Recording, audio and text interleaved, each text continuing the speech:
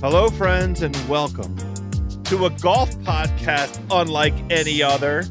This is Fairway Rollin' on the Ringer Podcast Network. I am your starter, Joe House. Every week on Fairway Rollin', it is myself and our PGA Tour correspondent on the ground, Nathan Hubbard, talking all things professional golf, amateur betting, professional betting, amateur drinking, professional drinking, my birdie buddies. If you want to hit them straight out there, please check out Fairway Rollin' every week.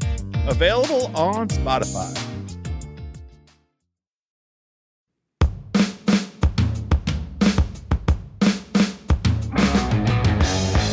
Howdy, I'm Ben Solak, and this is the Ringer NFL Show. I'm joined today by the magnificent Steven Ruiz. Steven, say hi to the people. Hi, people. And today we're doing the first half of a two-parter as we start to hone our gaze into the 2023 NFL season. We want to talk about the future of the sport, in particular, what the dominant forces are on the offensive, that's today, and defensive, that's next week, sides of the ball. This is like talking about the meta in a video game or the prevailing strategy of a war for anybody who doesn't play video games. We want to talk about who's doing the stuff that works and if that stuff can stick, not just into next season, but into the seasons to come. This is the Ringer NFL Show, and today we're talking the future of NFL offenses.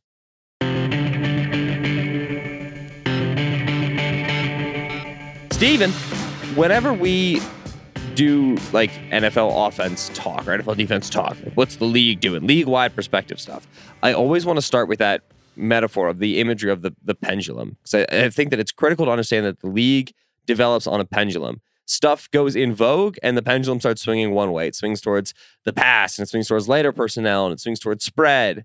But then inevitably defenses catch on to some solutions and that pendulum reaches a maximum point and starts to swing back where teams need to move to heavier personnel. They need to learn how to run the football. And there's just this give and this take. There's this constant cyclical nature to NFL development.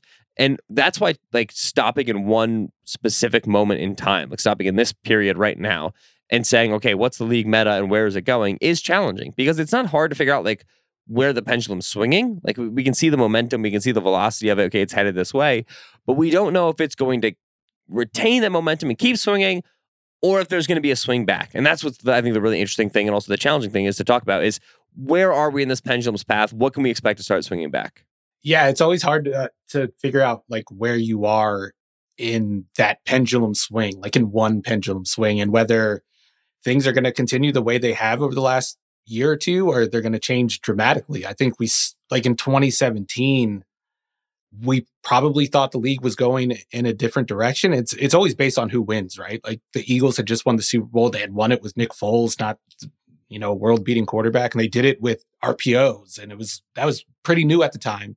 And that was seen as the future of the NFL, like shotgun, spread it out, run the RPO. And the opposite happened. McVay and Shanahan came along and now condensed offenses from under center, traditional play action offenses that don't even think about the RPO outside of like you're running outside zone and there's a backside slant if the cornerback is playing off too much. That's not like a real RPO. That's like RPOs Brett Favre was running in the 90s.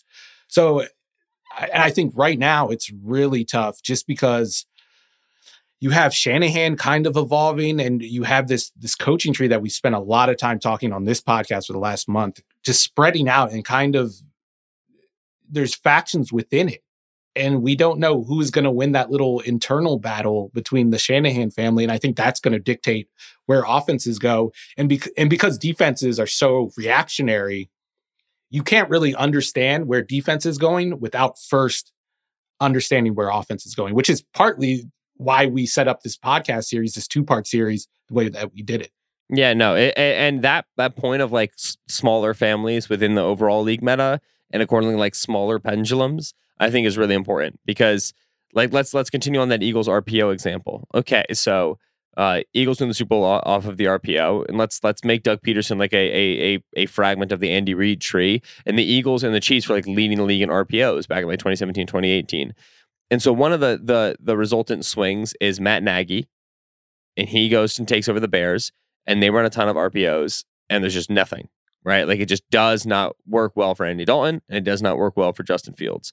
You also have Frank Reich lead Mitch Trubisky erasure. Oh my God! Actually, just went right over it. Listen, and young Mitchell, of course, Mitchell Trubisky as well. It's tricky because I don't think of Mitch as like it wasn't great for him, because I don't think anything was great for Mitch. Unfortunately, and it kind of was good for him though. It kind of was. I mean, as close as you're going to get to being good for Mitch. I know what point you're making. But so you have that, but then you also have Frank Reich, who leaves Doug Peterson's coaching staff, and he goes to Indianapolis, and there's this like, he's going to do a bunch of RPO stuff. That's how the Eagles won the Super Bowl, and they didn't really do that. You know what I'm saying? Like we obviously like the Colts' entire offensive plans in the late 2010s got hacked, and they had a carousel of guys, and there was confusion. But still, as these pendulums swing, there will be like a divergence, and the two brains will start going in different directions, and we'll see who meets resistance and who doesn't. Like you said, it's often predicated on who wins. I want to start by trying to define a league meta, which is not possible because too many different coaches are doing too many different things. And even among the coaches that are having a lot of offensive success, there's still huge differences. But if we go to define a league meta, like what the league is doing right now, it's interesting because my first thought is, let's go look at the coaches who've been doing this for a long time and see what they've been doing and what they're doing now. Steven, do you know how many coaches are coaching the offensive side of the ball, either as the coordinator or as the head coach, and are on the same team and have been running the same stuff for the last 5 years? How many total in the league are doing it? I would say 3. It's 4, actually, right? I think that number is a lot lower than people would expect. Yeah. So when you do 5 years, what you do is you get the Kyle Shanahan and the Sean McVay in there, right? Those guys are both going to be entering year 6. They were hired in 2017. No, so this was year 6. They're entering year 7. Were they hired in 2017 or 2018? I always get thrown off by counting the number of years in which things happen. 2017. Yeah, they were hired in 2017, so they finished 6 years. Now they're entering year 7. Even though this year is 2023, numbers are fake and not real. Andy Reid, obviously, been doing this for a long time, 10 years now. He's done this as the head coach of the Kansas City Chiefs. This upcoming year will be year 11. And then the one that I think nobody would get is Pete Carmichael, baby. Offensive coordinator of the New Orleans Saints. Just been chopping wood since 2009, brother. Just been out there hanging out, calling some plays for Sean Payton, coach of Drew Brees. Never hear nothing about Pete Carmichael, Steven. No flowers for my man Pete. No, yeah. It's kind of funny because when we talked about Sean Payton last week, we were kind of saying that it's hard to explain what he does. And I think that's part of the reason why nobody knows who Pete Carmichael is. There's like nothing you can point to, like, oh yeah, his blank is really good. His run game is like really solid. His play action passing designs are great. No, he's Pete Carmichael or whatever his name is. And if Chris Olave ends up what we hope he's going to be, and Rashid Shaheed continues doing what he's doing, I'm willing to say Pete Carmichael is a good developer of wide receiver talent. I'll give him that one. They just do a good job there in New Orleans with those boys. Regardless, you have a few guys who represent like stable schemes, and they haven't necessarily been doing it for as long at one team, one location, but they've been doing it for a while, right? Zach Taylor's been calling an offense for the last 5 years.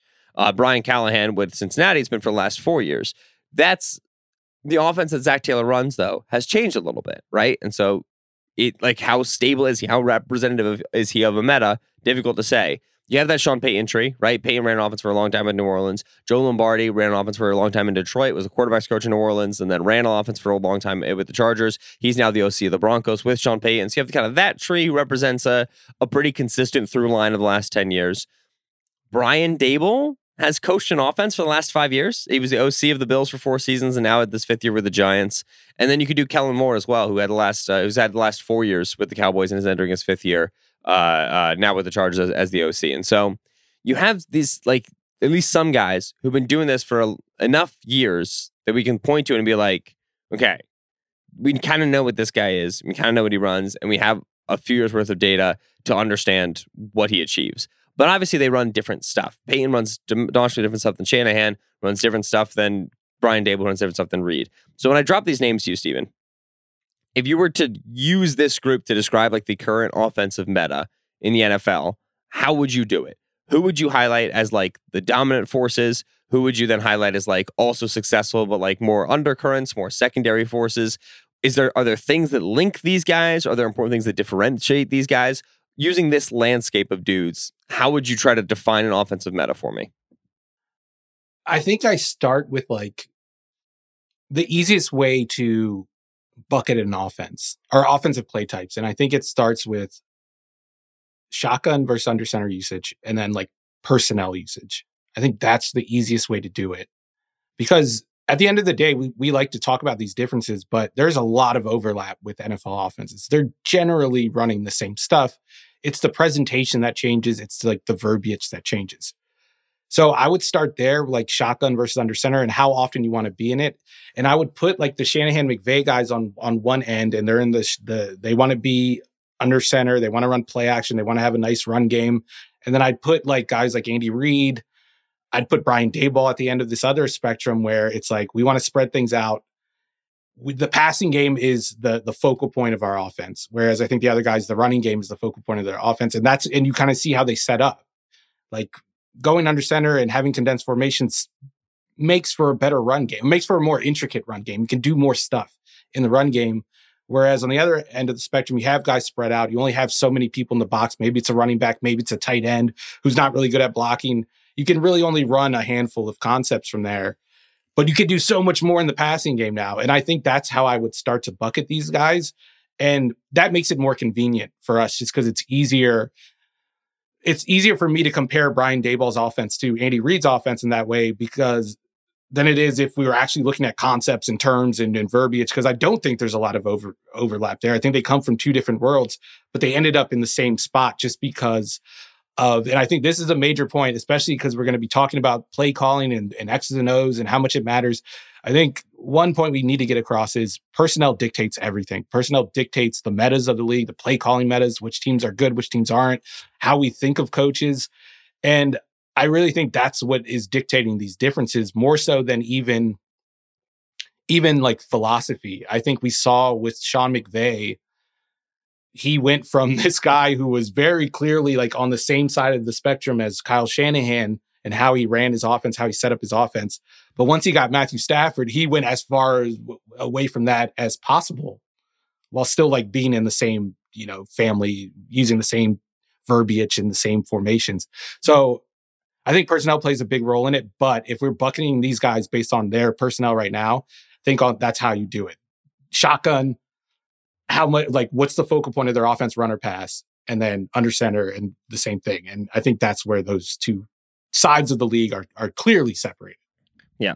I want to start with the personnel conversation because I think a common thing that you see when we step back and look at the league meta overall as like an NFL analyzing community, NFL analyzing media, is this through line of logic, which is teams can run different personnel. The personnel is typically identified, like it's typically labeled by a set of numbers. Let's take 12 personnel, for example. The first digit is the number of running backs that's on the field for the offense, and the second digit is the number of tight ends that are on the field for the offense. However many numbers remain, however many spots remain for the 5 eligible players, that's how many receivers there's going to be. So 12 personnel is 1 running back, 2 tight ends.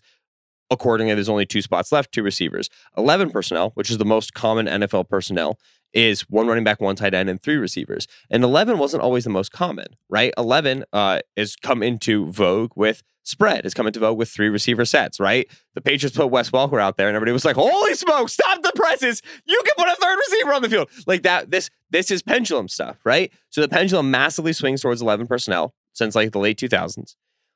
And now I think you see a lot of people who, now we have great data and we look at DVOA numbers, and we look at expected points added numbers, we look at success rate numbers. And in a lot of instances, 12 personnel, 1 running back, 2 tight ends, is more successful on a down-to-down basis, looking at league-wide numbers, than 11 personnel is. And so you see people respond and say, the league should run more 12. And I think that's like that's a good example of like a surface level NFL meta discussion. And I think we're trying to have that, and we're also trying to get a few layers deeper. So let me throw that at you, Steven. The NFL should run more 12 personnel. Agree or disagree, and why? Disagree, because I don't think NFL teams have the personnel to run it. I remember like the Baker Mayfield stuff. This is like 2018, 2019, 2020, when we're talking about, I think it was like, at that point, we weren't blaming Baker Mayfield for the Browns offense if it failed. Like there was still like the Freddie Kitchens stink on the offense. And a lot of the talk was like, wow, they need to run more 12 personnel. Like they're not doing it enough. And then Stefanski comes in and he does it and it works. And Baker Mayfield is like a top 10 quarterback statistically. And then the next year they run a lot of 12 personnel again, and it stinks. It doesn't work because they don't have the same personnel. It's like Baker's not as good. And then like the people that were clamoring for more 12 personnel are now like, why are they running more 11 personnel? This is so dumb. They're running too much 12. And it just changes every year to the point where it's a useless data point for me. Like I'm more concerned over how you're deploying that 12 personnel. And I think the Rams that was like the secret to the Rams' success initially was like they're running 11 personnel and not coming out of it. But the formations they're running are formations you would see out of a 12 personnel offense. Like Cooper Kupp is basically a tight end. Robert Woods is basically a tight end. And I think that's a far more interesting question. And I also think the data, when you're just looking surface level personnel usage, can be very misleading because of that. Yeah. So I think that, right, personnel, like you said, personnel is one of the most effective ways to start to bucket these guys and start to understand where the league is meta-wise. I agree, but I think you have to go a step further and say personnel as connected to formation, right? Like I go and I look at, right now, the Los Angeles Rams led the league last season in plays in 11 personnel. This is not a surprise. This is Sean McVay runs the whole ship out of 11. Now, when the Rams ran this, and Sean McVay, I think is league meta. Like I think we have to agree that the league meta is Sean McVay to a degree, because like more so than Kyle Shanahan too. More so than Kyle, because Kyle is running with unique personnel groupings with a fullback on the field. Right. Because right now, how many Kyle Shanahan OCs are there? There's him, like offensive play callers, I should say. There's him. There's Mike McDaniel from his tree, and then you can't even say Mike LaFleur because that was the ex-OC of the Jets, because he's now the OC of the Rams, which means he belongs to Sean. That he might bring some Shanahan stuff, but like. He's now like you can't say the Rams running Shanahan stuff. They're running McVay stuff, no question. Meanwhile, McVay's got himself, Zach Taylor, Matt LaFleur, Kevin O'Connell, definitely another guy I'm forgetting, and the Lions are running his stuff, right? We're gonna get to Ben Johnson later, but Ben Johnson's the son of a gun, who I think is like the most interesting dude when it comes to this conversation. Now. So I think McVay is a league meta setter. And right now, these guys, the Rams running more 11 personnel than anybody else. Second on that 11 personnel list is the Cincinnati Bengals. Zach Taylor is from Cincinnati, right? Or it's from the Rams. He's from under that tree. They run a ton of 11 personnel. Now, obviously, for the Bengals, if you had T. Higgins, Jamar Chase, Tyler Boyd, and you weren't running a lot of 3 receiver sets, you weren't running a lot of 11 personnel, you're dumb. You're playing old stupid. Like, you just got to be running this stuff. You got to be putting all 3 of these guys on the field. And that's why we then go and we look at shotgun and under center numbers. And leading the league in under center usage is the Detroit Lions, because they run McVay stuff. But then second is Los Angeles Rams. The Rams had almost half of their offensive snaps this past season come from under center. That's McVay's way. We go into the center. We run play action. We run outside zone. We run play action stuff off of the outside zone. The Bengals are 5th. Not in under center rate, but in shotgun rate. They are on the other pole. They are on the other side of things. And that's where like it's personnel as tied to formation, personnel as it relates to deployment, personnel how it is used on the field. And it's why I don't think you can successfully say the league meta is 11 personnel. It is, but we have to be able to go a step further and say like the league meta is 11 personnel condensed. League meta is 11 personnel no longer using it as a spread formation, but using it as heavy formations. It goes back to your point, which is that teams are doing 12 personnel formations, but they don't have the bodies to run 12 personnel. There's not enough good tight ends, man. Like the 13th best tight end in the league right now is Dawson Knox. And the Bills are drafting Dalton Kincaid and trying to trade him. Like there's just not enough talent there relative to wide receiver where there's so many dudes. And so one of the beauties of McVay is I can get 12 formation stuff or 12 personnel formations, 12 personnel formation looking plays out of 11 personnel. Whereas the Bengals go, okay, we got Tyler Boyd, T. Higgins, and Jamar Chase. We are now going to step away from this condensed world. We're going to step away from this under center world, step away from this, let's run the football in a variety of ways and then run play action world, and just let our really good receivers beat everybody in isolation, which is the spread, which is going back to 11 personnel spread. That's leaving the Zach Taylor stuff and moving more towards the OC, the Brian Callahan stuff that he ran with Peyton Manning when he was with the Broncos. And so when we talk personnel, like that relationship right there of yes, 3 receivers, 1 tight end, 1 running back. But what does it look like on the field? How is it being deployed? It's so important to understanding where these groups diverge, where some of them converge, you get conversion evolution, and that's how we start to figure out where league meta is. And I would, to add on to that, I think the next step or the next like frontier for these guys is applying that same logic. Like, oh, we don't have the personnel to run 12, but we want to run those formations. We're just going to do it with wide receiver bodies. I think the next step is finding similar answers for like schematic stuff. Like, oh, we want to get into play action concepts, but you have to invest a lot to run proper play action. And I think that's where we're starting to see some of these guys from this tree, this influential tree, like Mike McDaniel and Kyle Shanahan. I think that's where we start to see them kind of deviate from what they were doing even 3 years ago. Yeah. I want to take a break. And when I come back, I want to talk about some of the non-McVay Shanahan guys, because we have to kind of round out where we're looking at a league meta, and then we can move forward from there. But first, I want you to purchase the advertised goods and services.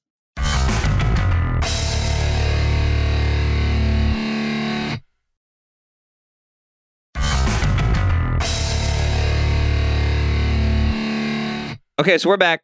Bobby Slowik is the Shanahan guy. I forgot. He's the new OC of the Houston Texans. So he's the branch off of the Shanahan tree that I forgot about. And anybody who gets mad at me in the comments, you can't get mad at me in the comments because I went and I found him. Shane Waldron. That's the Rams guy I forgot. Freaking Shane, who did such a good job with Geno Smith, which we're going to talk about later. Anyway, Shanahan McVay, I think, right, it's all about personnel formation, how they relate. Like, that's what those guys are doing. Shanahan's running 21 personnel, which is the extra fullback, right? That's the extra running back. That's the extra body in the box to bring this like high variety running game to the table. And you see that with McDaniel as well. Runs a ton of 21 personnel, but they do it with Tyreek and Jalen Waddle, and it looks a little bit different.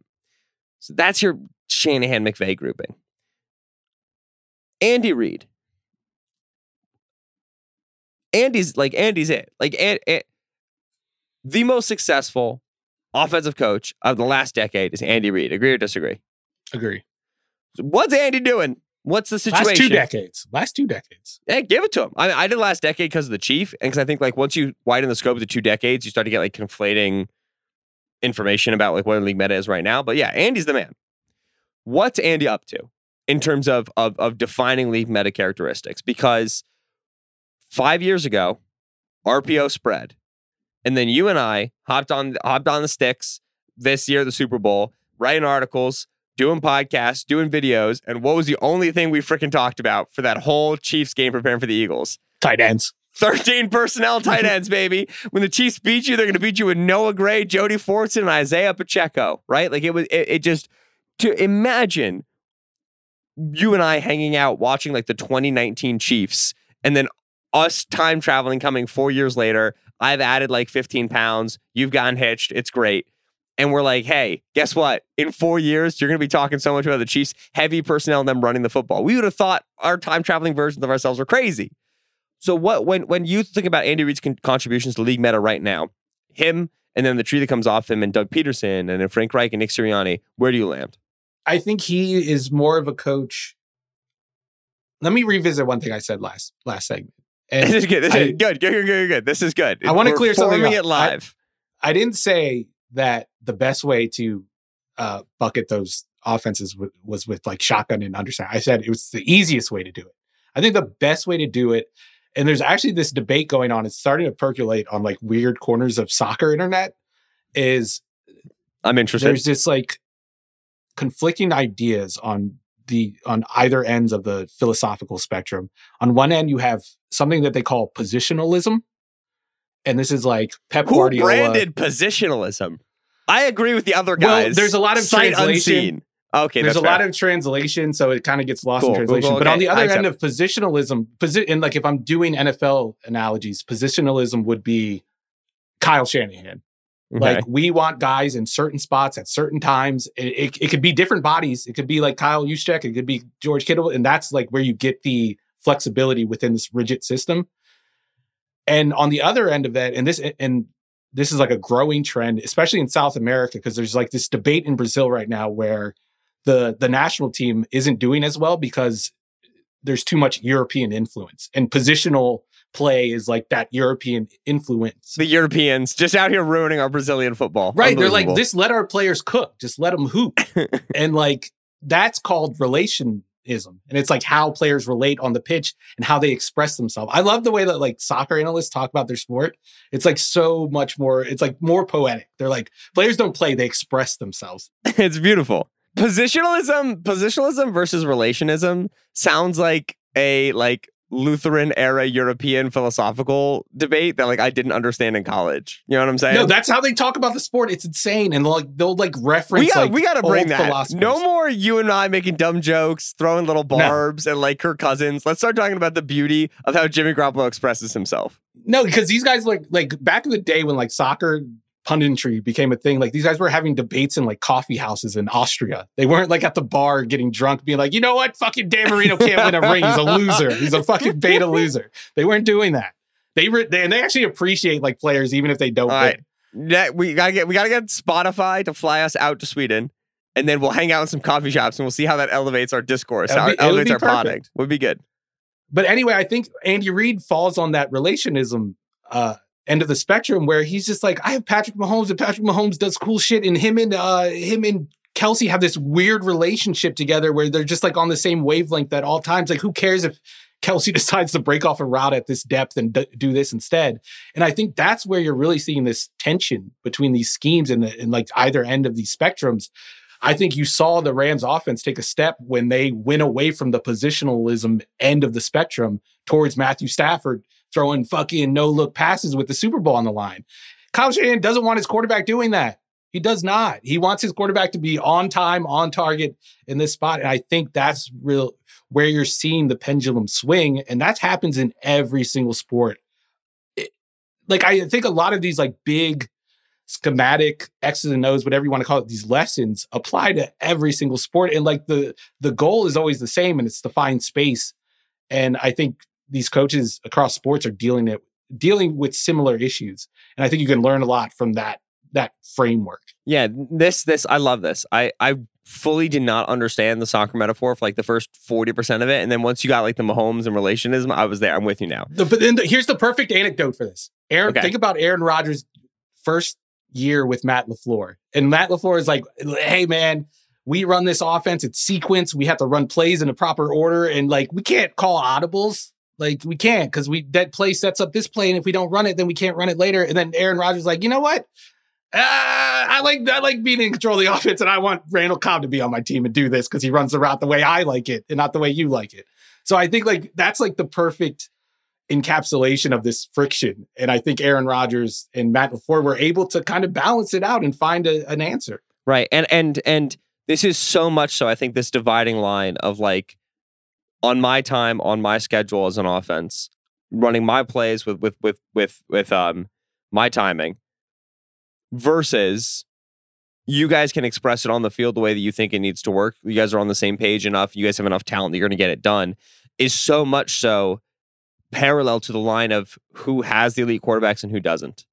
Like, it just simply is. Like, it's just, you either have the guy or you don't. And I always hesitate to argue that things in football are new because I'm 4 years old. And so it's just a hard sell for me to be like, this is new. And everybody's like, do you remember Y2K? And I'm like, no. Like I said, I just don't have a lot of perspective. But the incredible thing, the beauty of the Shanahan-McVay system exploding is that it raises the floor of quarterbacking. Whenever we talk about it, I always say it raises the floor of quarterbacking. It allows you to get really effective passing offenses out of mid-tier quarterbacks. And when you look back over the history of football, when offenses succeeded without like elite to near elite level quarterbacks, it was often because of things they had on the periphery of the passing game. Really, really good running game. Really, really, really good defense. Those were the alternative builds. You don't have an elite quarterback, sucks. You're not a member of the haves. You have to find a way to wiggle through as a member of the have-nots, and that requires a really good defense, a really good running game. Shanahan and McVay, in that they raised the floor of quarterbacking, in that they created this avenue in which you can have a really good passing game without having an elite quarterback, really, I think, have created a relatively new friction in the NFL where you have offenses who have elite quarterbacks who are doing the elite quarterback stuff. And then people are like, why aren't you more like these other offenses that throw the ball this way? without an elite quarterback. And it's like astonishing that that's a conversation. It's never been that way before, right? It's always been, oh, you have an elite quarterback, then whatever you're doing with that guy is right. Whatever you're doing with that guy is correct, right? Like, people ask the Bengals why they aren't running more motion. You got Joe Burrow. You're passing the ball incredibly. Like, we talk about motion Kyle Shanahan for? This is Joe Burrow. Like, he doesn't need this, right? And so that relationship, I think, is new. That friction, I do think, is quite new to the NFL. And so when we look at like Andy Reid running more 13 personnel, as we discussed a ton, like the Chiefs led the league in 13 personnel, they led the league in EPA on 13 personnel. They're running so much 3 tight end stuff. He's not running that to create run-pass conflicts and to create play-action looks and to create certain formations that lead to easier throws on the middle of the field and create different angles for the timing of this. He's running that because if he puts 13 personnel in the field and he has Patrick Mahomes back there, if you put 2 linebackers on the field to stop the run, like, it's just slower guys for Mahomes to pick on. Like, it's just they're slower, right, period. Yeah. And Mahomes is not concerned with Cody Barton being on the exactly. field. And if you put a 5th defensive back on the field against 13 personnel, he goes, okay, I'm going to hand it off. And like, what has worked for forever, big guys beating up on small guys in the trenches, is going to work for me now. And Isaiah Pacheco is going to rumble for 80 yards and a score. I'm going to eat the clock and I'm going to make this a hell of a game for you, right? And so, like, it is, I think, reductive to say that Andy Reid's contribution to the league meta is like Mahomes is elite, because Andy brings so much from like a West Coast perspective.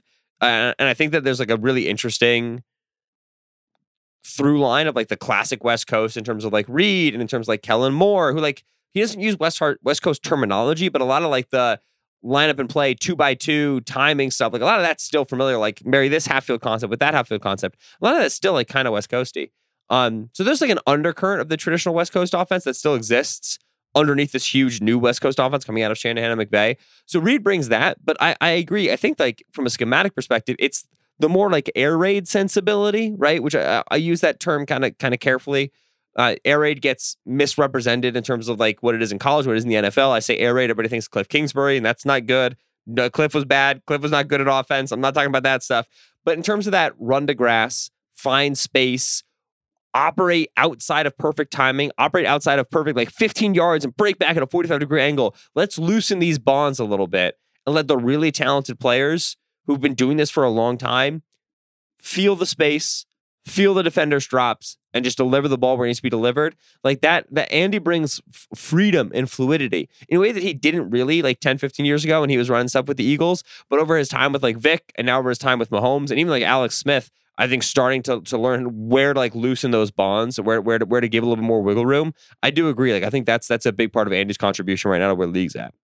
And I feel like Shanahan is kind of headed towards that in his own way. Like, I feel like Brock Purdy, the reason why Brock Purdy seems to be the 49ers guy for the future, and they seem to be all in on Brock Purdy for some reason, is the fact that he kind of brings that ability to play ball a little, to hoop when things break down. Like, he can go get you a bucket. Sometimes he throws it out of bounds or he airballs it, but he's more willing to do that. And then on top of that, you have Christian McCaffrey come over. And what did they start running? Like, I mean, they were already running a bunch of option routes, but like they're really spamming them now with Christian McCaffrey. And that's another thing where you are giving some ownership. I mean, there are rules that dictate which way you break on an option route, but you are giving some ownership to the quarterback and the receiver to kind of work on that. And who is the king of that option mentality? That was Peyton when he was with Breeze, and that was even Lombardi when he was with the Chargers, right? Like, they're running a ton of like way too much underneath stuff, way too much curl stuff, way too much flat stuff. But a lot of that is stuff that like, okay, if you're reading out the corner, you're reading out the nickel, and if he stays here, you curl here, and if he goes that way, then you break this way, right? Like there's that. I think like the idea of working option routes, like planned spontaneity, intentional looseness into an offense. That's very much so like where Peyton and Lombardi and Kellen Moore to a degree, like that's a lot of where those guys I think have made that like a successful brand of offense for the last 5 years. I am interested to see like where Kyle's offense goes from here, because one thing that we always talk about how he props up quarterbacks, right? Mm-hmm. I don't think we ever and we talk about how like the quarterback kind of sets the floor and ceiling for his offenses. And we use Matt Ryan as a perfect example of that. We never talk about like the supporting cast. And while he's only had like great quarterbacks for that 1 year, I guess you could say 2 years with Matt Ryan, he's had like varying levels of supporting cast talent. Like in Washington, it was pretty good. In Cleveland, it was terrible. At the beginning of the 49ers era, like we were talking ourselves into Trent Taylor being a guy. And then now this is like the best supporting cast, best skill player group in the NFL. Maybe it's certainly the most versatile. Who's the second best running back that Kyle Shanahan has coached on offense for? He had Devonta Freeman in Atlanta. It's Aaron right? Foster. It's Aaron Foster. It's Aaron Foster. Aaron Foster. Yeah. So it was Aaron Foster because he had Steve Slayton in Houston. Did he have Slayton for a year? No, I would say don't think 20. so. No? Oh, maybe he did. I don't know. I don't know if he had him in 2012 or not. But anyway, Foster. But like Foster, Devonta Freeman, who like Foster was good, but Foster was also like the first of the like press outside zone button back forever. You know what I'm saying? Foster in this modern NFL. That's how we know you're 4 years old, because you just said Arian Foster was like the Broncos weren't just churning out 1,000-yard rushers every single year under Mike Shanahan. Like that was a thing. Yes, but in terms of like where was Foster drafted again? Like Foster was drafted super duper late. Like it was like undrafted, I think. Yeah, I think it was undrafted. That model. But yeah, like Devonta Freeman, not D'Onta Foreman, which still always trips me up. Tevin Coleman. I can't remember who he had in Cleveland. Yeah, Tevin Coleman, Raheem Mostert, like Jeff Wilson, like Christian McCaffrey is a bananas change in terms of what Shanahan can do, running game and passing game. And I agree. Like, I think in a minute here, we're going to take a break. And when we take the break, we're going to come back and we're going to talk about the guys who are pushing the league meta, the guys who are redefining the league meta. I think the dude who is still the number one leader in that, who like, if you made me pick a guy to watch to understand like where should the league be going, I still think it would be Shanahan, even though he's kind of become establishment. It's just, there's nobody who's more creative. There's nobody who's more experimental, but also successful. Like he just has got it. Like I think overall, like just like league fans, like guys who are just like fans of football and like fans of other teams can get frustrated with how NFL media people talk about Shanahan, and especially like NFL analysts and film guys talk about Shanahan, and deservedly so, because like win a big game, champ, like develop a quarterback. Like come on, like there's absolutely big stroke stuff that Shanahan needs to do that he hasn't done. But the reason why like it's hard not to talk about him with the romance of the soccer writers in Austria, the reason why it's not like to talk about the beauty that he brings to the game is because he just gets it. It feels like he has a crystal ball. He feels like he just always knows, both from like a next drive perspective to next game perspective to next month perspective to next year perspective, just knows what to do next in terms of how to stay on top of NFL defenses in a way that like I cannot think of another play caller who sequentially and developmentally is that dynamic. Like he's just a rocket ship. And so Shanahan, to me, like thinking about how that offense changes is a big part of where I think the league meta is going. I want to talk about more of those people next. You know who else, Steven, who deserves to be talked about with the beauty of the Austrian sports writers? Who's that? These product sellers.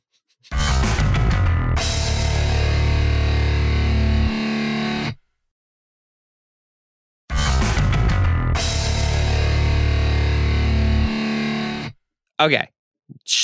Shanahan, McVay, Reed, Payton, been around. We know about these cats.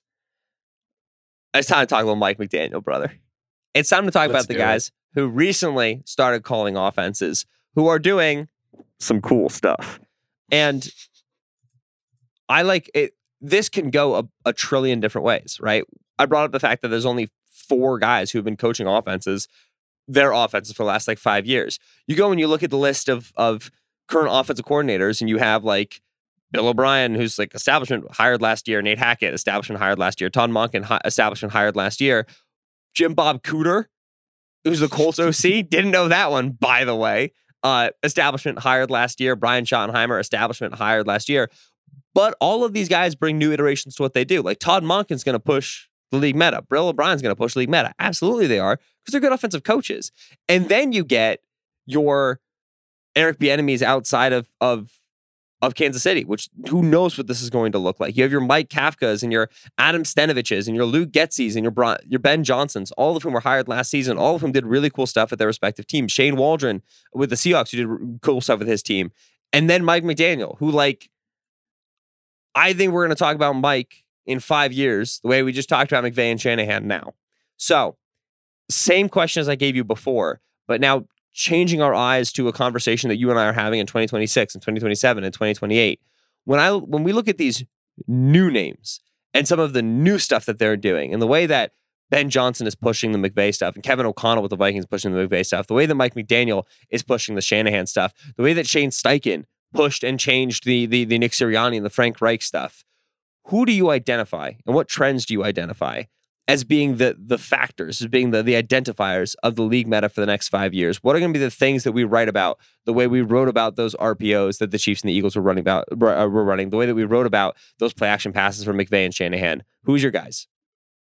Ben Johnson's at the top of my list. I think I like Mike McDaniel. I'm already sold. But when I think about the new guys, it's the three that I focus on more so than like even O'Connell or even Waldron. I like both of those guys, but I don't think it's different enough from what they've run under other coaches for me to get too interested in it. They definitely bring their own flavor to it, but I don't think it's necessarily like changing the meta. I think with Ben Johnson and obviously Mike McDaniel, I think that's different. And then the other name I'll throw in there is Shane Steichen.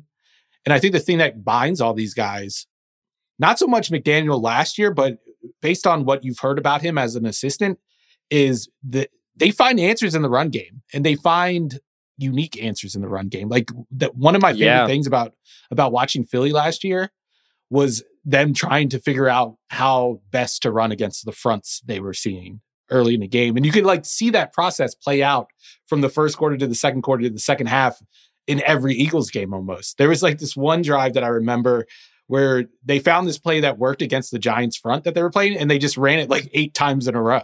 Yep, they ran it 3 times in a row in one drive and 8 times overall in the second half. It was power. And then I think about the Super Bowl.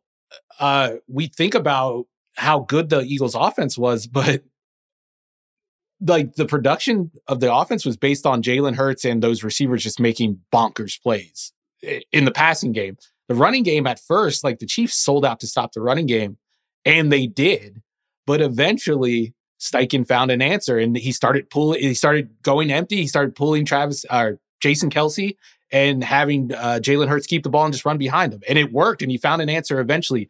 I think the same of Ben Johnson. Like, I think that's the secret to the Lions' success last year was, and even the year before that, was having this run game that had so many buttons it could push that the defense had to account for it. And like the defensive answer was, we're just going to rush 5. We're going to have 5 guys on the line of scrimmage. We're going to have a bunch of guys dedicated to the run fit. So we have an answer or a body in the right spot for every run concept you can run.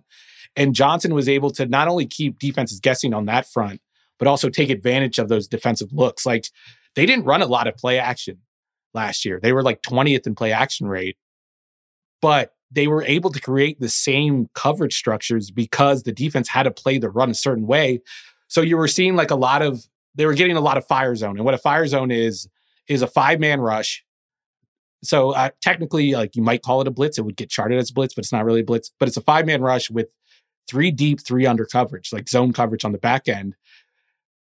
And those were the coverages that were giving Jared Goff a lot of problems at the end of his time in LA, because he was turning his back to the defense. The picture would change because they rotate because it was a blitz and you can do all this funky stuff in coverage. He would turn his head and there would be a completely different thing that he saw before he did the play action fake. Now the Lions aren't really running play action, still getting like 6 guys in coverage, still getting those same holes that you get against play action. But now Jared Goff doesn't have to turn his back to the defense. Now the picture's staying the same for him. And it's easier for him to avoid those mistakes that he was making at the end of his time in LA. And that was the big reason why McVay moved on from him, was the turnovers. Like that game against Miami when he turned it over like 5 times, that was like one of the last straws. So I think like Ben Johnson has something cooking here that he's not the product of like some great supporting cast. The offensive line is very good and he takes advantage of it. Like Jared Goff is a mid quarterback and they're getting top 5 results with a defense that doesn't really like help them at all. It doesn't make their job any easier. So like Ben Johnson for me is a guy who has figured something out without the benefit of this like extreme personnel. Whereas Mike McDaniel, he did a bunch of cool stuff and I'm in the fan club, but you can't overlook the fact that he had Jalen Waddle and Tyreek Hill and then like a unique quarterback who could do like crazy things with getting rid of the ball quickly. Yeah. And it's funny because like Tua processing speed Mike McDaniel goes, okay, we're going to run play action, we're going to run RPO. You're going to be able to turn your back to the defense, flip your head around, and really, really quickly be able to identify that's where my receiver is, that's where he's open, and go, right? Like, you just have, like, it's not processing speed so much as it is like the speed of his process, right? Like, he just has like fast feet, he has a very fast release. It's not that he's like thinking it through very fast, but he's just able to like get a foot in the ground, dig it out, and go, right? Throw that ball very, very quickly. Goff, slower process. Again, like the speed of his process is not fast, it's slow. Long, lanky guy, longer release, eyes aren't as fast. And so McDaniel runs the stuff that works for Tua, and Ben Johnson runs the stuff that works for Jared Goff. There's quarterback orientation, right? There's running it through it and maximizing your guy. That's always going to be like league meta. League meta is always going to be like doing what your quarterback does well. That's going to be for forever. I definitely think, so there are two things interesting with Ben Johnson, and you can choose which direction we go for the rest of this conversation. One is the diversity of that running game. Two is running McVay stuff without paying the cost that McVay has paid over the course of his career. Yeah. Dealer's choice. What do you like? That second one. Yeah. So watch these, put the Lions pass concepts and put the Vikings pass concepts out on the field together. You can even kind of throw the Seahawks and Shane Waldron in here a little bit. I want to get to them in a second. But yeah, throw them in there. Why not? They're running arches. They're running drift. They're running throwback, whatever the freaking deep post that changes and isn't actually a post. I can't remember what it's called. Play is. They're running the stuff, man. They're running the goods. They're running the hits. Like everybody who had Kyle Shanahan's 2018 playbooks posted clips up on Twitter in the 2019 era being like, that's what this is. That's what that is, right? It's always the freaking, it's the Stafford throw to Cooper Kupp against the Bears in like week 1 of like when Stafford first arrived with the Rams, and he hits it and everybody knew what the play was. I can't remember, it was like a deep over. I can't remember what it was, but everybody knew the name of the play and everybody had the design. I was like, this is a classic Sean McVay concept, and they're running it from the gun. And like, and it was just, it was everybody on Twitter on week 1 trying to rush to show how much they knew about football. But that moment of like, oh snap, McVay's getting to his buckets. He's getting to his spots on the court in terms of passing game and passing concepts and shot plays without having to go under center, without having to run the ball 3 times and fake it first. Like, this is the evolution. This is the next iteration. When Kevin O'Connell took over the Vikings, I 100% thought we were going to get old McVay stuff. And we got new McVay stuff. We got McVay Stafford stuff. We got, hey, I'm going to run these passing concepts without paying the cost, without paying the toll to get on the bridge, without running the 3 run plays and going under center and have my quarterback turn his back to the defense. Ben Johnson's running all the Stafford stuff, which is hilarious because he's the OC of the Detroit Lions, who had Matthew Stafford for a decade and couldn't get this done. How are these guys doing this? How are they leapfrogging over the cost? How are they stepping aside? And like, they're basically taking the McVay offense, so meticulously built, so carefully constructed, and just stripping it down for parts, saying, I want that, I want that, I want that. I don't want any of this anymore. And it's successful. And in my head, when I think of the McVay offense, I think about, you have to run to set this up. Like you said, it's a run-oriented offense, and I agree. But somehow they're pulling this off. How are they doing it? I really like beyond Lions have elite offensive line and very good receiver in Amon-Ra St. Brown, and Vikings have quite solid offensive line and very elite receiver in Justin Jefferson, so they just have the talent to get away with it. I really don't have like a clean answer. But these guys have found a way to kind of turbocharge the McVay offense and leapfrog it in a way that I think is really important. And then for the Seahawks and Shane Waldron and for Geno, what they do, like really quickly, is they keep a diverse running game. They keep the ability to go play action and get shot plays going off, but they do it from the pistol. And the pistol is so important to this. We talk about under center versus shotgun, but there's a third quarterback alignment, which is pistol, which where the quarterback's in a shotgun position, right? He's not directly under the center, but the running back is still behind him. And the pistol is a huge part of where the league meta is heading. When you look at pistol rates right now, you see the leading team last year was the Atlanta Falcons at 38%. 38%. That's freaking huge. They ran an insane amount of pistol. That is Arthur Smith, and that's the development of that insanely diverse running game. You see the Ravens at 32%. Greg Roman, insanely diverse running game. And then round out the top 5, you see the Seahawks. You see the Eagles, and you see the Cardinals, right? Chuck the Cardinals away. Air Raid, nonsense, Cliff, we hate him. That's your Shane Steichen. That's your Shane Waldron. Or what's is Steichen's first name? Shane? Am I getting that wrong? They're both Shane. No, that's right. They're Shanes. All right, they're Shanes. The Shanes, Steichen and Waldron. And it's the way these guys get diverse running games and then play action concepts off of it. And so, like, the new iteration of the McVay offense and the way that Waldron particularly has integrated the pistol into changing that running game and still getting juice out of it without going fully under center and turning his back. To me, these are huge examples of how these names in particular are kind of pushing the league's envelope. I mean, and Sean McVay basically told us that this was going to be the case after that 2018 year, after the Super Bowl, when the blueprint was laid out for stopping his offense. What's the first thing he started to change? It wasn't the passing concepts. It was the running concepts. We were like, oh, we can't, which is kind of funny. Like, one front just blew up the whole offense. There's like, oh man, we only have 2 plays on offense. We run outside zone and we run duo. And they found a play that stops both. Now, and it was a crisis. But eventually, like, his answer was doing more like traps and having guards pull. And you saw Shanahan kind of undergo the same evolution during that same time. Like, they're not running outside zone as much as they used to, even the 49ers, who are like, that's what you think of when you think of the Shanahan offense. So I think that's where the league is going, just more intricate run games and how to get into that. And then throwing motion on top of that is how you kind of get to the plays without paying the cost. Like you said, like, you don't have to be under center. You don't have to do a play action fake that asks the quarterback to turn his back to the defense. I think that's where the league is going. That's where we're seeing the changes to the meta, is figuring out ways to get to the same plays without that buy-in. And every move these guys have made over the last 3 years, like the top offensive minds, especially on that side of the spectrum, like in the McVay, Shanahan side of things, it's been, how do we do this without running play action? Yeah, basically. And it's crazy, but like, if there's a one-liner for this episode, it's the McVay Shanahan offense and all of its iterations and all of its children have been trying to figure out how to do this without play action most effectively for the last 5 years. And the guy who probably does it best was the offensive quality control coach for the Detroit Lions 4 years ago, like Ben Johnson. Like, right. It just with Goff, with the guy who couldn't hack it. He did what McVay couldn't do.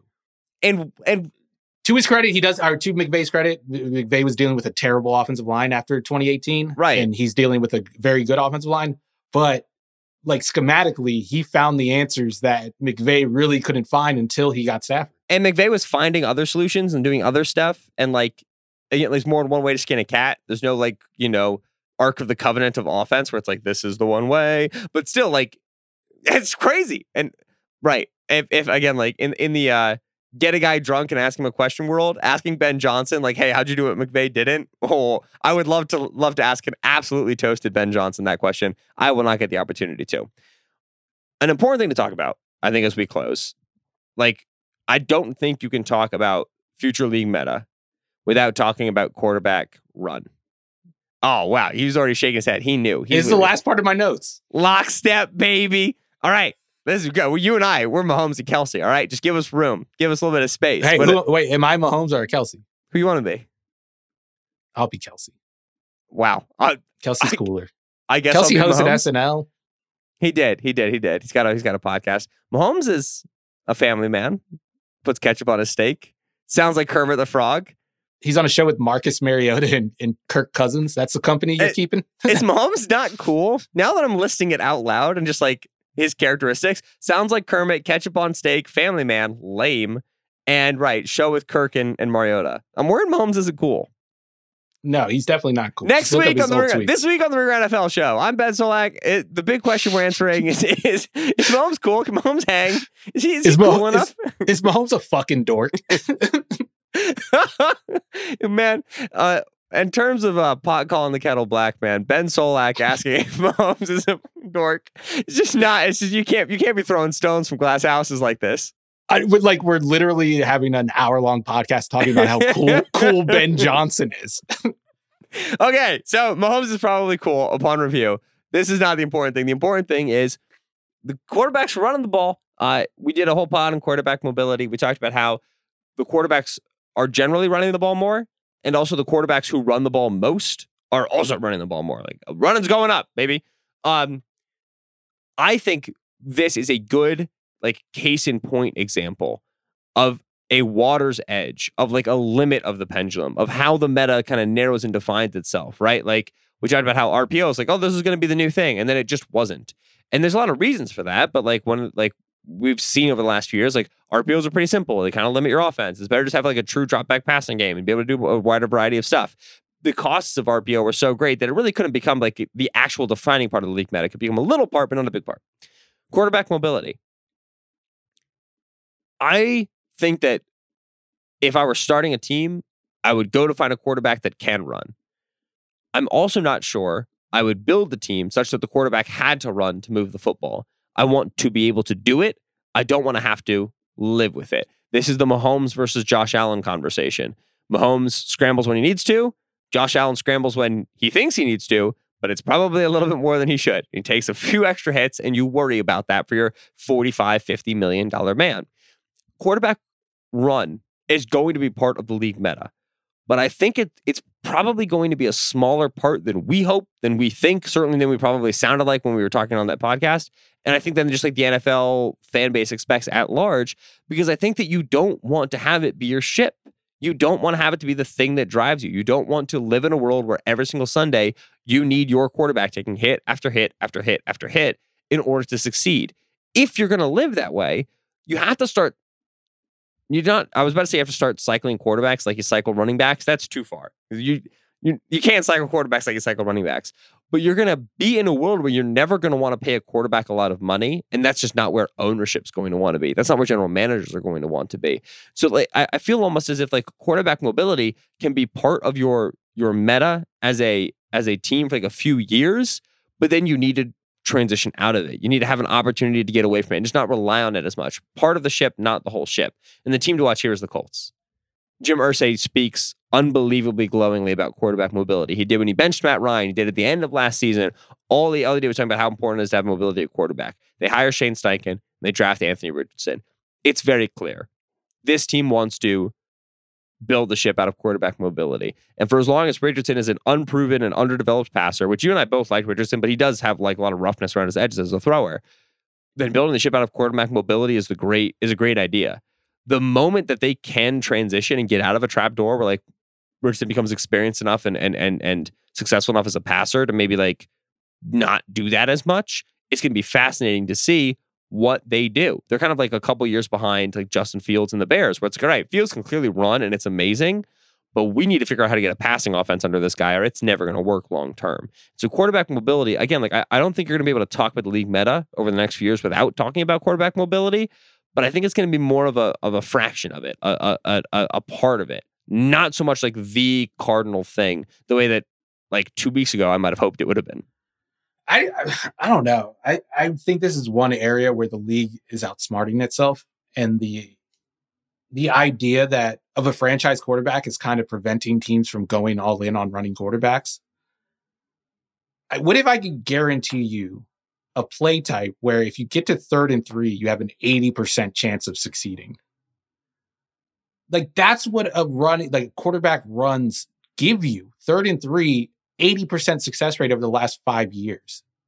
That's an insane stat. It's like the Jalen Hurts QB 80% success rate in the last 5 years in terms of like for what? For whom? For just quarterback runs. Just quarterback runs, period? Wow. On 3rd and 3 and less, 80%. They average 0.04 EPA per play. Read option plays. And that's success rate, which means that even if you're getting if you're getting a 4th and 1, that's not included as a success. But that absolutely is a success because you're just running at a sneak and you're getting it. Yeah. It's like the Jalen Hurts QB sneak thing, though. Like, just extrapolate it. Like, if the Eagles got to 4th and 1, if they got 3 or 9 yards on those first 3 plays, it was an auto first down, and it's almost like that. If you just get to 9, baby, just get to 3rd and 3, you're gonna get a first down basically, and then read option plays. So just any play, zone read, any play where the quarterback has an option to hand it off or keep it, 0.04 EPA per play. That is better than your standard drop back pass. Your standard drop back pass averages negative EPA. Like, you don't need to be a good quarterback to even get a functioning offense out of it, as evidenced by Justin Fields, who was one of the worst, like in terms of just passing production, one of the worst seasons we've ever seen. Like, it was Josh Rosen bad if you take away his scrambles and his runs. But with the scrambles and the runs, they had a viable offense. Like, the offense wasn't the problem with Chicago last year, it was the defense. And I think Justin Fields is like the perfect example of how high of a floor you have on offense if your guy can just run. And I don't understand. Like, I feel like we're comparing, you're like, oh, I don't want a quarterback if he has to run. I'd rather have a guy that, like, if he needs to run, he can do it. But like, why is that the standard? Why are we comparing this to like the top level quarterbacks? The alternative to like a Justin Fields type quarterback isn't Patrick Mahomes. The alternative is like having Ryan Fitzpatrick instead. Having to send out an Andy Dalton QB1 tweet in 2020 in August. That's the thing you're trying to avoid by having Justin Fields. Yeah, so I don't know. I think NFL teams are kind of like just so focused on finding that franchise quarterback that they should look at the position as more replaceable than it is. Like, that's definitely the case in college, because it should be harder in theory to find a good quarterback in college, but it's not. It's easier because they just put a running back there and the offense works. If you could cycle quarterback, if you had a way to, and why can't you? Right, exactly. If you had a way to consistently cycle through quarterbacks and deliver consistent quality offense year over year with different QBs, if you had that secret on a hard drive, Jerry Jones would pay you $3 billion for it. That's not true, because that hard drive exists and it wears a flat brim cap in San Francisco. That's fair. Okay, he would pay you whatever Kyle Shanahan's salary is. But like he would hire Mike McCarthy actually in a scenario. The idea that if you could really pull it off from like a politics perspective and from like a team locker room perspective and whatever perspective, where you're just like, we draft a quarterback with great mobility who's kind of functional as a passer, we play him for 4 or 5 years, and then we draft another one and we go. You would be what we think about the things you and I would say about that coach. We would love him. It'd be awesome. He'd be one of the greatest. And like, there's a chance we do know how to do that. And it is quarterback run, and just nobody's going to have the stones to do it. But like, yeah, I go back to what I said when I opened this segment, which was I need to have a quarterback who can run. I'm not sure if I'm all the way there where I'm hesitant around a quarterback who needs to run, right? Like, kind of like the verbs really matter in terms of like what style of guy you have. Right. Yeah, that's definitely the case. But yes, I don't know. I just feel like we're not starting enough running quarterbacks. We're not giving them enough. Like, the fact that we've already given up on Trey Lance is just insane to me. Yeah, that's bananas. We should do a segment. Let's do a pod in August about that, because he's just got to get healthy. Thing. Yeah, it's so irritating. He's played 4 games. He's just a big fast boy with a broken ankle. Give him a chance. But also, like, if any team should do the quarterback rotation thing, like 49ers, please do it. Like. Right, this is where Kyle Shanahan's interpersonal skills enter the conversation, and that's where what muddies our view of the great God in the flat brimmed cap. Yeah, the other guy that this conversation makes me think of is Lamar. Lamar is it. Lamar is the quarterback who can run, and when he runs, he's unbelievable. But he doesn't need to, because he's an unreal passer. And this is the year that we are finally, maybe, hopefully, going to get to see it the way we've long deserved to see it. Todd Monken, our saving grace. I'm so freaking excited for the Ravens, dude. Okay. That was, good podding. Good podding there, Kelsey. That was good stuff. It was good. What is it? Relationism? Me and you, Steven. Yeah. Just look at us relating out here on these airwaves. All right. This was the future of NFL offense. Next week will be the future of NFL defense. And we're going to take everything we talked about and try to figure out how the defensive minds in the league are going to respond to it. If you enjoyed this show, make sure you listen to that one. Make sure you review. Make sure you subscribe. Make sure you say nice things to me and Steven so we can feel good about ourselves, even though we're kind of feeling ourselves right now because of the whole Kelsey Mahomes things. Thank you to producer Carlos Chiriboga, who is stepping in for Eduardo Ocampo today and next week. Appreciate you, Carlos, as well as the additional production supervision offered by Arjuna Ramgopal and Connor Nevins. We will talk to you next week.